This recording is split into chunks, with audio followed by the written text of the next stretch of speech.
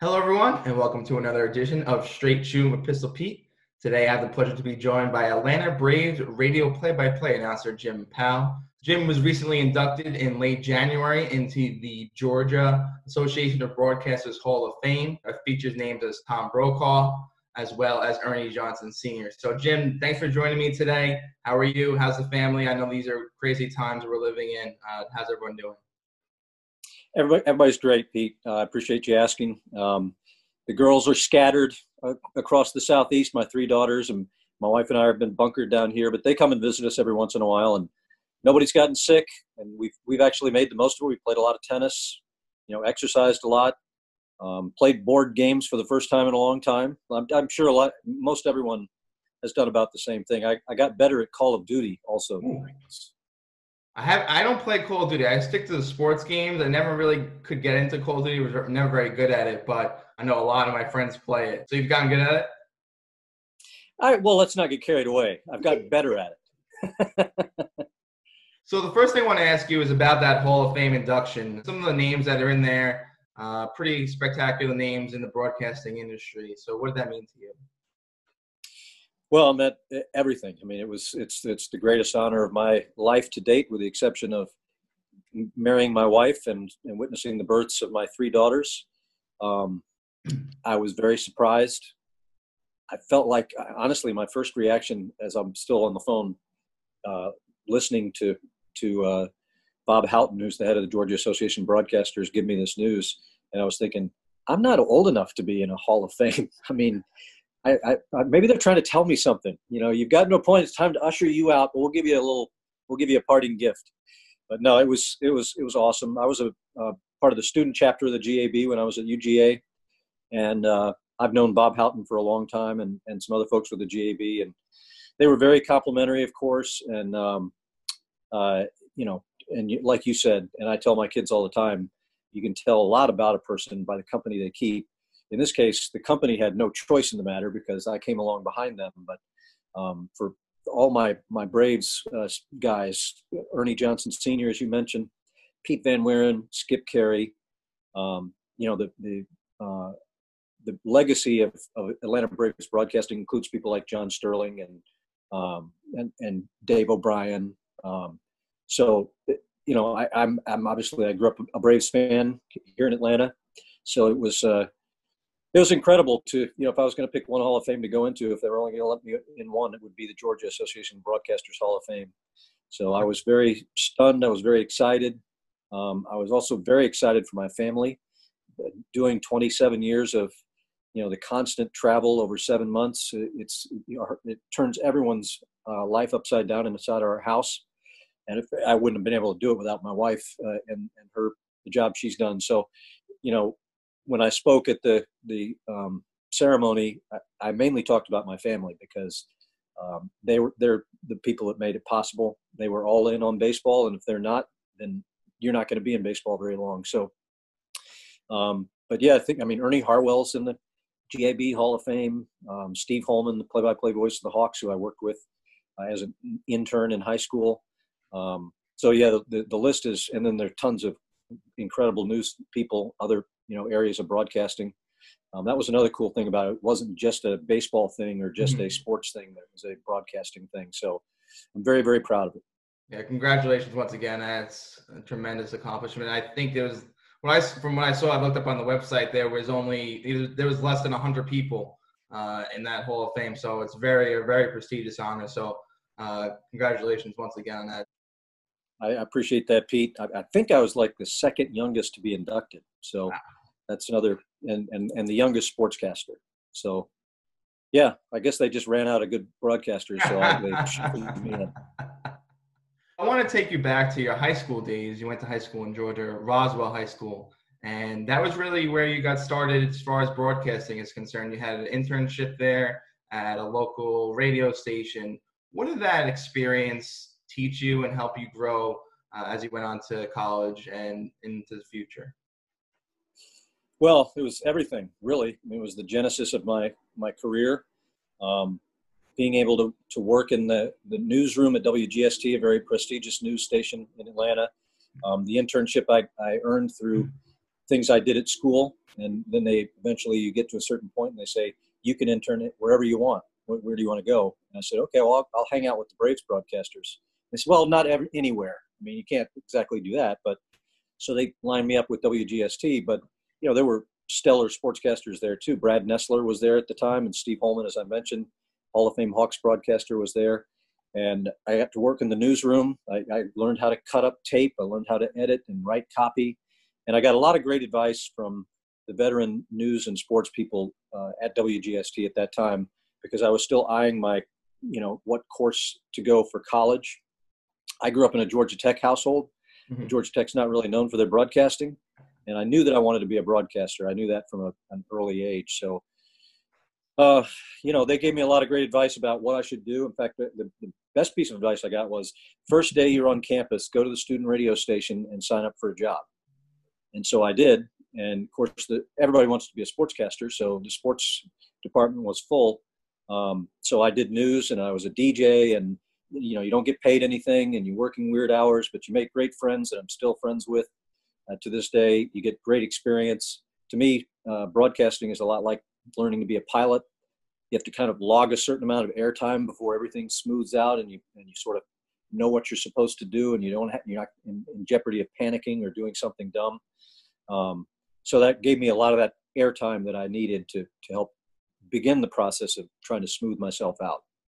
From high school, you went on to the University of Georgia, where you graduated in 1986. But during that time you were there, and your freshman year is 1982, Herschel Walker won the Heisman Trophy in 1982 with the Georgia Bulldogs. 2 years prior to that, Georgia won the national championship with Herschel Walker as a freshman. So you had a lot of cool things happening during the time you were at school or about to go to school. What do you remember most from your time at Georgia?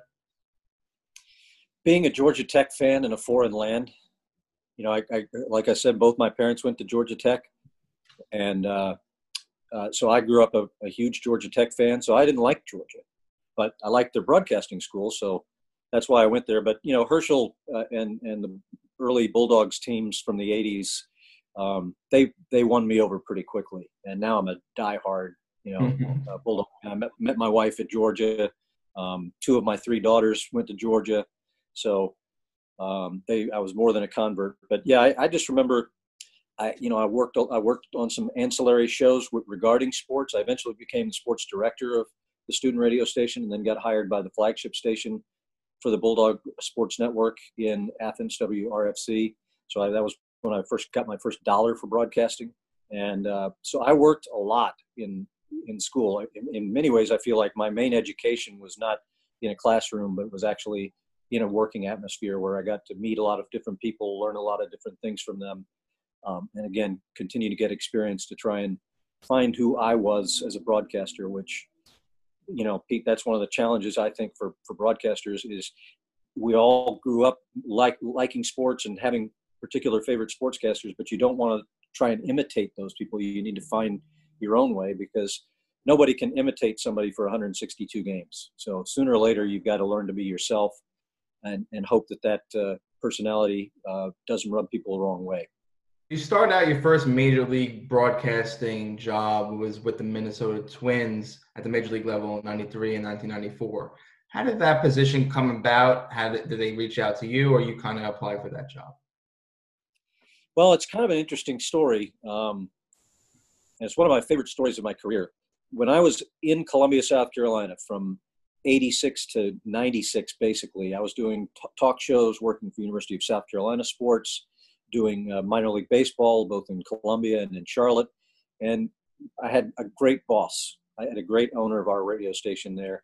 And at some point, it got to the point where he knew he couldn't pay me. I'd been there too long. I'd like outgrown the market. So I'd go in every year and I'd, ask for a raise, and he'd say, I can't do anything this year. What do you want? And he'd find some way to make it right with me. One year it was 18 holes of golf with Bob Costas. That was my raise for the year, which was pretty cool. But one of the things I did, he gave me flexibility to seek these other little things where I could continue to add experience, not just do the same thing for 10 years.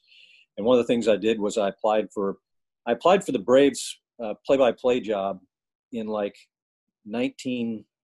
that would have been like 91, 92. Actually, it was probably about 1990, because that's, I think, when Dave O'Brien actually got the job. And I knew I wasn't qualified, but I wrote, and you know, your cover letter is supposed to be like 3 paragraphs and then get out, right? I mean, that's every class, every teacher teaches you that. Well, this was a unique situation, so I think I wrote about 12 pages. I mean, just went on and on about what I love about baseball, what I love about Atlanta, what I love about the Braves, you know, my background growing up and what I'd done so far as a broadcaster. And Jim Ashbury was the program director of WSB, and he called me and said, you know, Bob, we're going to hire this Dave O'Brien guy who's got a little more experience than you, but I'd like you to come in and start working for us part-time on weekends. So, in fact, in 91, when the Braves took off, I was working Monday through Friday in Columbia, and Saturday and Sunday I would drive to Atlanta, stay with my mom, work pre and post game shows for the Falcons and the Braves and the Georgia Bulldogs, do scoreboard drop-ins, whatever they wanted me to do, I did. And then Sunday night I'd drive back to Columbia and do it all over again. So it was a great experience. So it's kind of a long story. I should have warned you of that. But Jim Ashbury, shortly thereafter, left for WCCO in Minneapolis and became the program director there. And the Twins had their Hall of Fame voice, Herb Carneal, around midseason, had a heart valve go bad, and he had to go have surgery and was going to miss the rest of the year. So the Twins and WCCO started bringing up their minor league broadcasters and giving them 1-week tryouts. And I think I was the third one to come in. Obviously, I wasn't a Twins minor league broadcaster, but I had this connection with Jim Ashbury. So he wanted to see how that worked. So, you know, on a Friday night, I was working a Columbia Mets Class A baseball game. I got a phone call the next morning. On Sunday, I was in the Ritz-Carlton in Detroit. And on Monday, I was working a Major League Baseball game and meeting Ernie Harwell at Tiger Stadium. Wow. So that was a bizarre 48 hours that I'll never forget.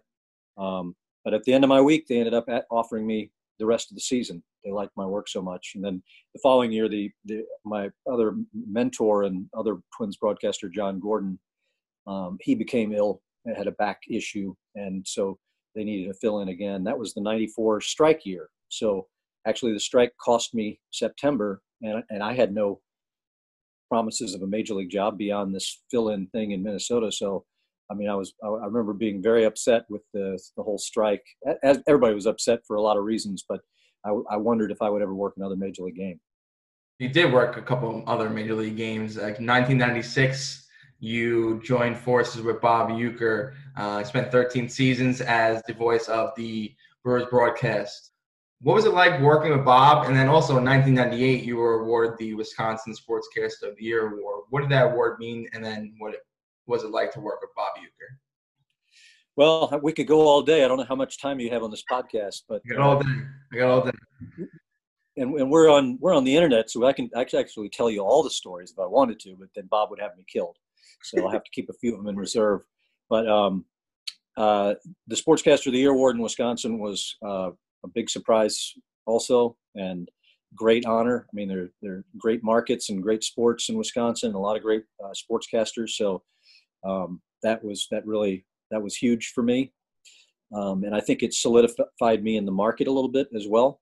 And in terms of working with Bob, you know, Bob was great from day one. And I had dinner with him before they hired me.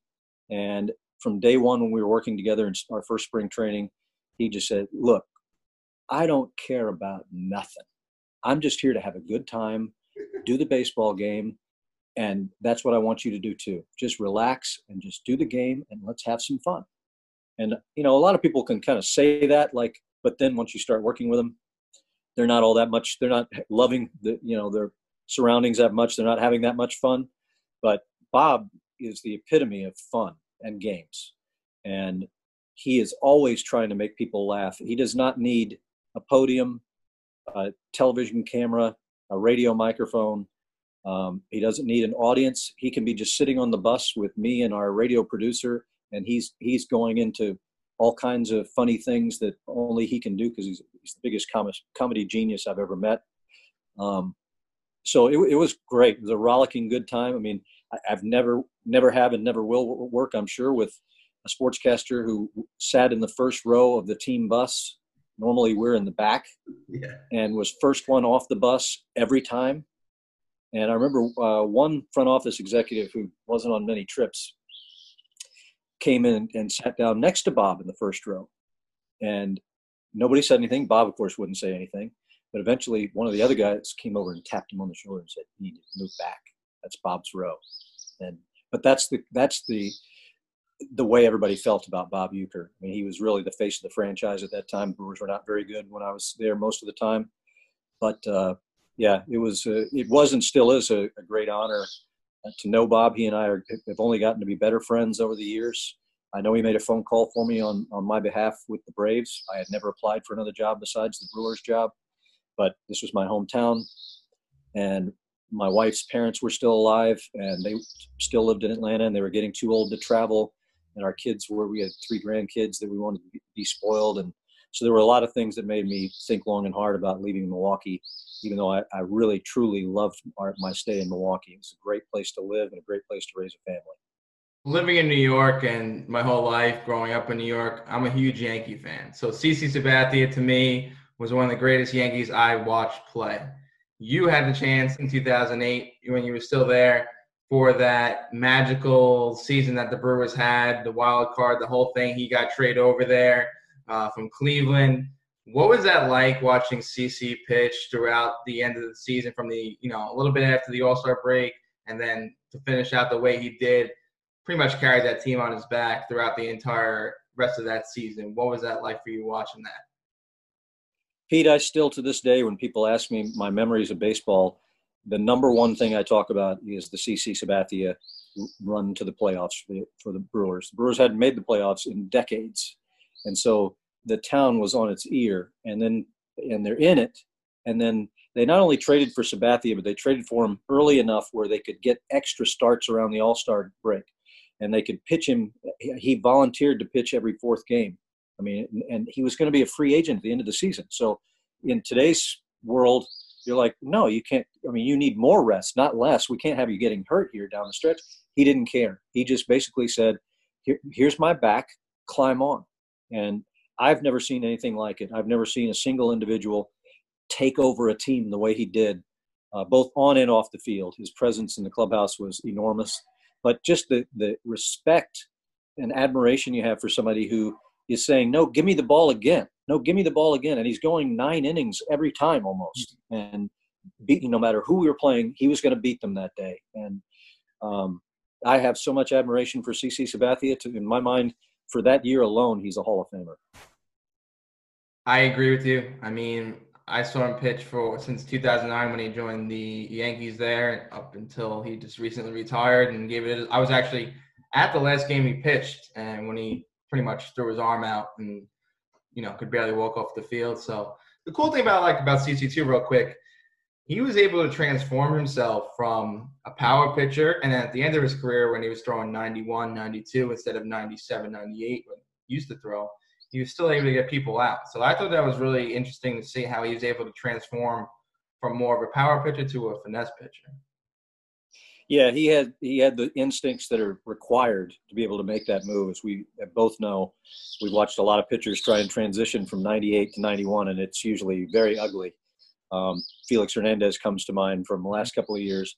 And he actually pitched very well for the Braves in spring training before they suspended it. But yeah, CC, he wasn't just a guy with 98. He was a guy who knew how to pitch.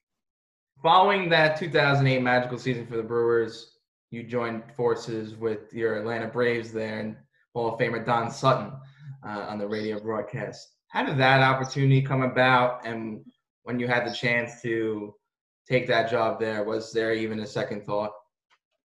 Well, Milwaukee was a great place. So yeah, we were second guessing ourselves the whole time as we were going through the process. Unfortunately, 2 of my favorite broadcasters of all time, and 2 guys that I feel like I'm a blend of in terms of my broadcasting style, Skip Carey and Pete Van Wieren, both vacated the Braves booth at about the same time.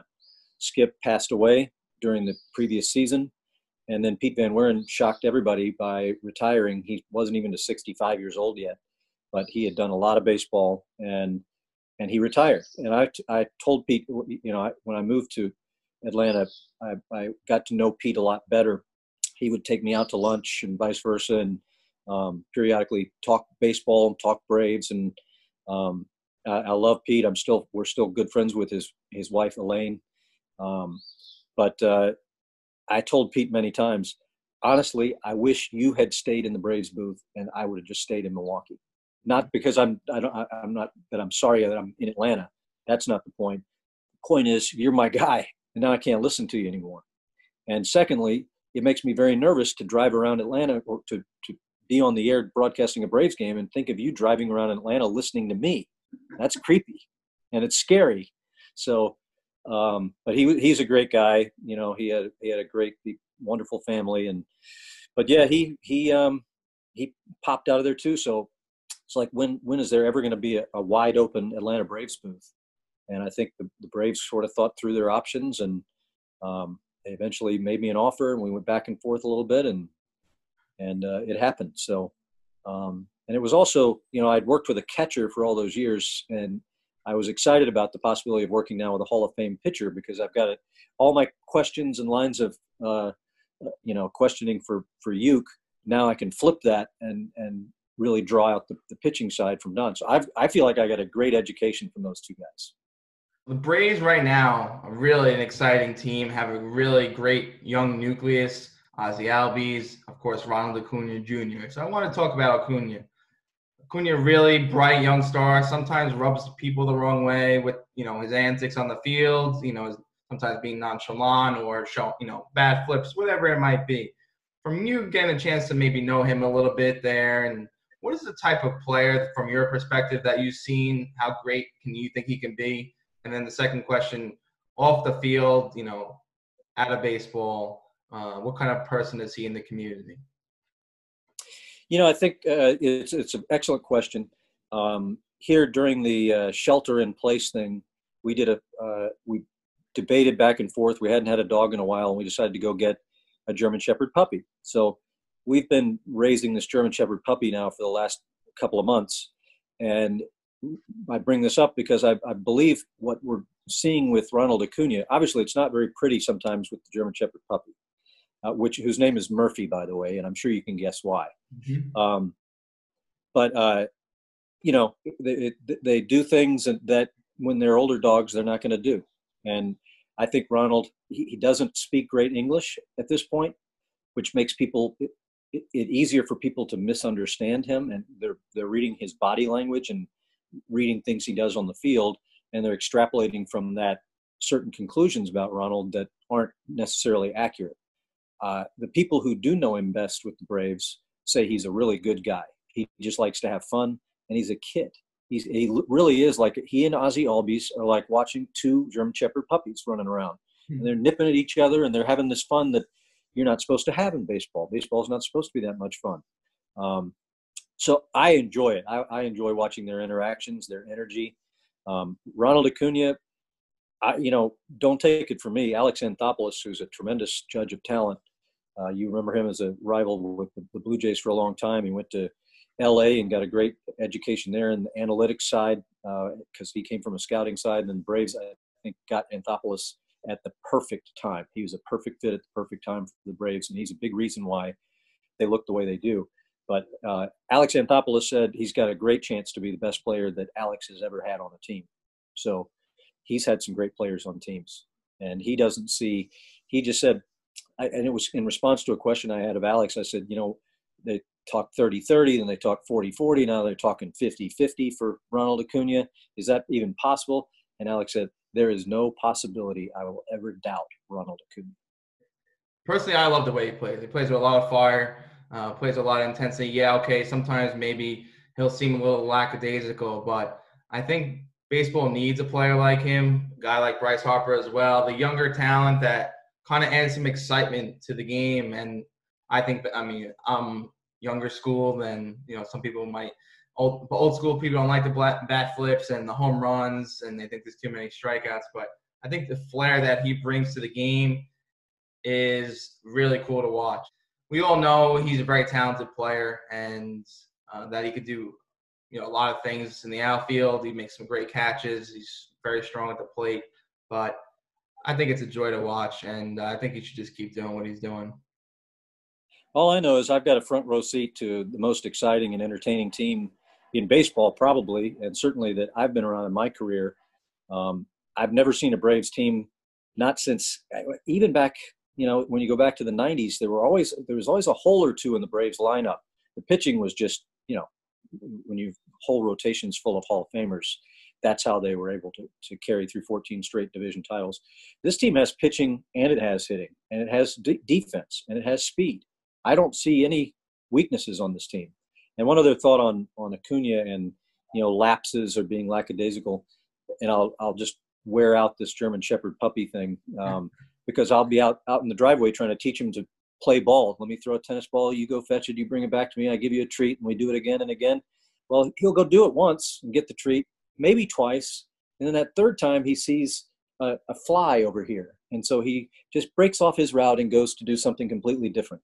And that's, I think, Ronald may have lapses, but they're not because he isn't trying. They're not a lack of effort.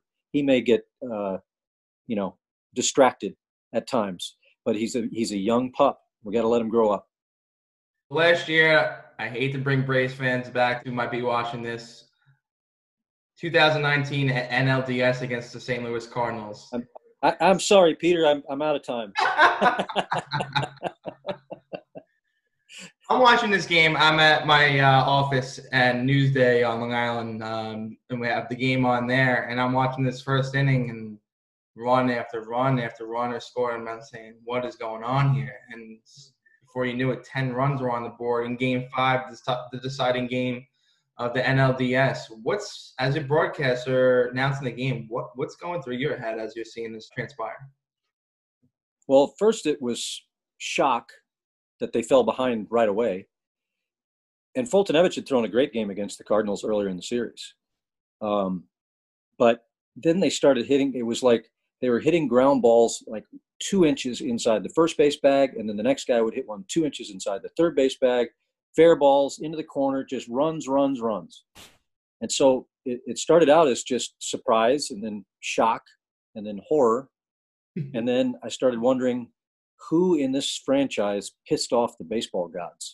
Because there's got to be something going on here. There's no way that this can be happening. So, there are a lot of people in baseball that talk a lot about the baseball gods. You got to keep yourself in line, and because we all know there's a lot of luck involved in this sport. There's so many different variables.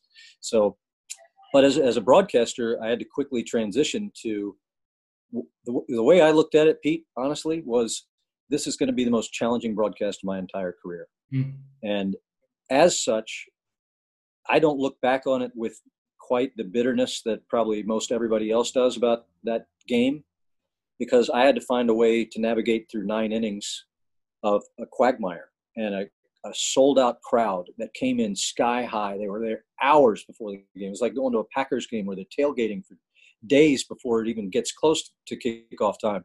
And all of a sudden, the balloon the air didn't come out. It popped. It exploded. And so the shock and horror that you saw around the stadium, and people didn't know what to do. And so we kept it low key. We tried to make it as interesting as we could. Once the game progressed some more, and it was apparent that no miraculous, we always hold out for, well, it's still early. You start out like that. But when you get into the middle innings and they're only pulling away, we started going into more of a retrospective on our broadcast about, it was still a great season. This team is still ahead of schedule. Not supposed to be doing this like they've done the last 2 years. There's when you think about spring training of 2020, little did we know that the future was going to be incredibly bright. The pitching staff, as we've been watching it ripen on the vine for the last 2 years. And when we got to spring training, we saw Sean Newcomb looked awesome. Kyle Wright looked awesome. All the starters were throwing the ball really well. The bullpen looked great. Alex Anthopoulos did a great job lengthening the pen. Anyway, we knew there were a lot. We didn't know the pen was going to be transformed the way it was, but we knew there were going to be a lot of good things to talk about in the future. So, let's not put our nose in our Cheerios right now. Let's just take it and come back and see if maybe next year the baseball gods will get pissed off by some other team. The next question I have for you is kind of a 2-part question. Home run calls by announcers are well-known. John Sterling's "It Is High as Far as Gone," Michael Kay, "See Ya," Gary Cohen, "It's Out of Here" for the Mets. Bob Uecker had his own home run call. Did you feel it was necessary to have a home run call? And the second part of the question is, what was your greatest call of your broadcasting career in your mind? You can That'll answer the be a first tough question one. first. Okay. Yeah, it'll give me back of my head can be thinking about that one. I don't. It's everybody should do their own thing. I would never tell anybody how. In fact, I tell young broadcasters when they ask me for advice, I'm like, I'm not really any more qualified to tell you what I like and don't like about your sound than an average listener who's listened to a bunch of baseball games. So I don't try and tell people how to do it.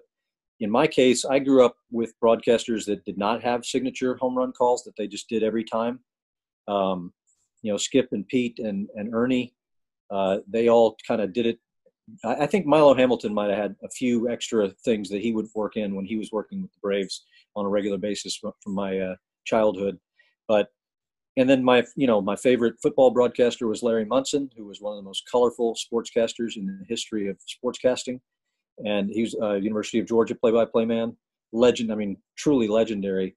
And I didn't even like Georgia, but I would listen to the games because of Larry Munson. And he never called the same play the same way. And so it's not that I've made a conscious decision to not have a home run call. If I'd have thought of the clever one that I knew was unique and maybe I'd have gone all in, I guess I could still sit here in the wintertime and try and write down home run calls and see what one, we can get a focus group and test them out and all that. But I just try to call the game in the moment and try not to be, too repetitive. It works great for those guys. Those calls are all really, really good. Ukes is one of my favorites, if not my favorite, because it was born of honest intentions. When he was a player, you probably are aware he spent a lot of time on the bench. So when you're on the bench, you're doing some cheerleading. So when his Cardinal teammates would hit long fly balls toward the fence, he would root them over the fence. Get up, get out of here. And then that became his home run call. Get up, get out of here, gone. So I think that's awesome because that was born from the things he used to say naturally and spontaneously as a player, with cheering his teammates. So I don't think there's a good way or a bad way to do it. You do it your own way. I'm comfortable not having one. If I find one tomorrow or you think of one, give me a call. Best call ever? I don't know. The Acuna Grand Slam was a good call. Jason Hayward's first swing as a major league player, he ripped one out against Carlos Zambrano to the right field bullpen, and all the hype. It was his first home game as a Brave, and the hype, huge crowd, opening, home opener. And I think I said this stadium is upside down at the end after I let the crowd roar for a long time. Brooks Conrad, when the Braves rallied from like 7 runs down in the 9th inning on a matinee at Turner Field against the Cincinnati Reds. And I was working the game with Mark Lemke, and we actually started counting down in the late innings, like where the Braves batting order would be if they could come all the way back. And Lemke's like, and this is not something we've ever done. Like I think he and I both had an instinct that the Reds knew this game was over, and they were going to be on the bus and on the charter and going home, and that they could possibly check out if we could put a little pressure on them. And Braves put a lot of pressure on them. They finally loaded up the bases, tying runs on, and then Brooks Conrad hit a fly ball to left field that Lance Nix climbed the wall and he got leather on it, but it went over the fence for a walk-off grand slam. And I don't know if it was my prettiest call at all, because what I was doing was screaming. I usually try not to lose control, but even though we've been counting it down and we had identified Brooks Conrad's spot in the batting order as where it could happen from 3 or 4 batters earlier, and then Brooks Conrad comes up there. He thought Lance Nix had caught it, so he rounded first, and he took both hands and took his helmet and slammed it on the ground and basically ran out of the baseline, but they didn't call it. Then what was everybody cheering about? And then he realized it was out, and so he had to turn around and he flew around the bases. But that was, I don't know if it was the best call, but it was one of the best moments, if not the best moment of my career. Growing up, as a Georgia native, who is your favorite athlete, whether it be baseball, football, whatever sport it might be? Did you have one specific athlete growing up that you really enjoyed over the other ones? It'd be hard for me. I'd feel like I was cheating on my favorites if I didn't I'll give you one from each sport. Can I do that? Sure. Yeah. So I'm going to go Spud Webb from the Atlanta Hawks, since he was the only person I knew that was shorter than I was. And, winning the slam dunk contest, I mean, how can you not love Spud Webb? Eddie Lee Ivory, running back for Georgia Tech, loved Eddie Lee Ivory. Sat there and listened to a radio broadcast from Al Seraldo where he ran for like 300 yards in a game. And and Tech wasn't that good those years for the most part, like the Braves. I didn't have many winning days as a fan growing up. I would say probably Steve Bartkowski as the Falcons, probably the best quarterback we had in my youth. And he was a big name guy. And then baseball wise, there are a lot of options. I mean, I was a kid when Henry Aaron, broke the record, but he wasn't around too much longer than that. So I would go with a player that was more in my developmental, teenage years, and say Dale Murphy. And he's a friend now, which is really special. Yeah, that's awesome. So the final thing, I appreciate you giving me all this time today. There's been a lot of back and forth lately between the Major League Baseball owners and the players regarding if there's going to be a season this year, how many games, how much pay is each player going to receive. There's a lot of back and forth, a lot of different proposals. It seems like maybe they're getting closer. Hopefully, it's kind of getting late here a little bit with the time that we have. We're already at the beginning of June and still no deal has been reached. Have you heard anything as far as when they might return, or what are your thoughts on what's been going on between the two sides the last couple of weeks? Well, I'm just doing what you're doing, which is trying to read the tea leaves. We know both sides are posturing at this point. I'm going to go back to the basic fundamentals when you're trying to figure out what the eventual outcome will be, and we don't know. I go back to the basic fundamentals of how motivated are the two parties to find common ground. And I think Major League Baseball is desperate to find common ground, although they do say that if the players don't take additional salary deferments or cuts, that it will actually cost the MLB teams more to play than it would to not play. And I'm sure the Players Association is carefully examining their economic reports to see why MLB believes that. But it makes sense. I mean, if you told me tomorrow that soon you could have like 1 in 4 seats would be filled by a fan, or maybe 1 in 2 seats, or you could have a family of 4 over here. I mean, if you can do some creative distancing, I don't see why it won't be long before you're going to have fans in the stands. So hopefully that economic outlook will end up being better than it looks.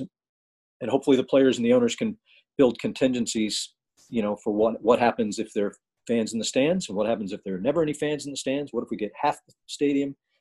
What if we can't, but I think that both sides, I know the players are motivated. They don't get paid if they don't play games. So maybe the really rich players can afford to just say, I don't like the environment. I don't want to put my family in jeopardy. I'm going to sit out because I've already got $100 million or $400 million in the bank. But for the average Joe, and my feeling has been for a while, that sooner or later, Major League Baseball will tell the players, we're going to play some games. We're going to stage games. If you want to come play, come play. If you don't want to play, don't play. If we can't fill these teams with Major League players, we'll fill them with minor league players or college players or high school players. We'll fill them with the broadcasters, whatever we have to do. But we'd like everybody to come. We've made a good offer.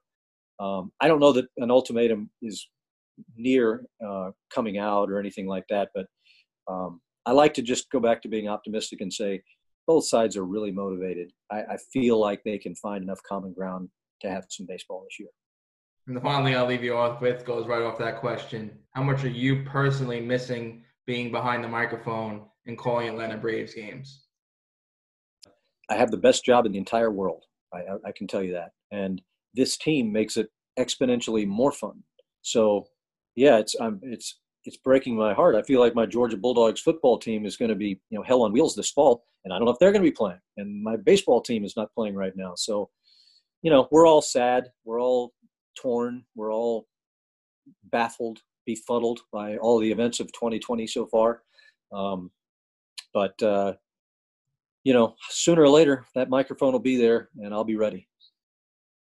Well, Jim, pleasure getting a chance to talk to you today. All the best to you and your family. Hopefully you guys continue to stay safe during these times, and hopefully we get baseball back soon and we could all enjoy the national pastime. I'm sure we will. Sooner or later, hopefully much sooner. Thank you very much for having me on, Peter. I really appreciate it. You got it, Jim. Thank you. Take care.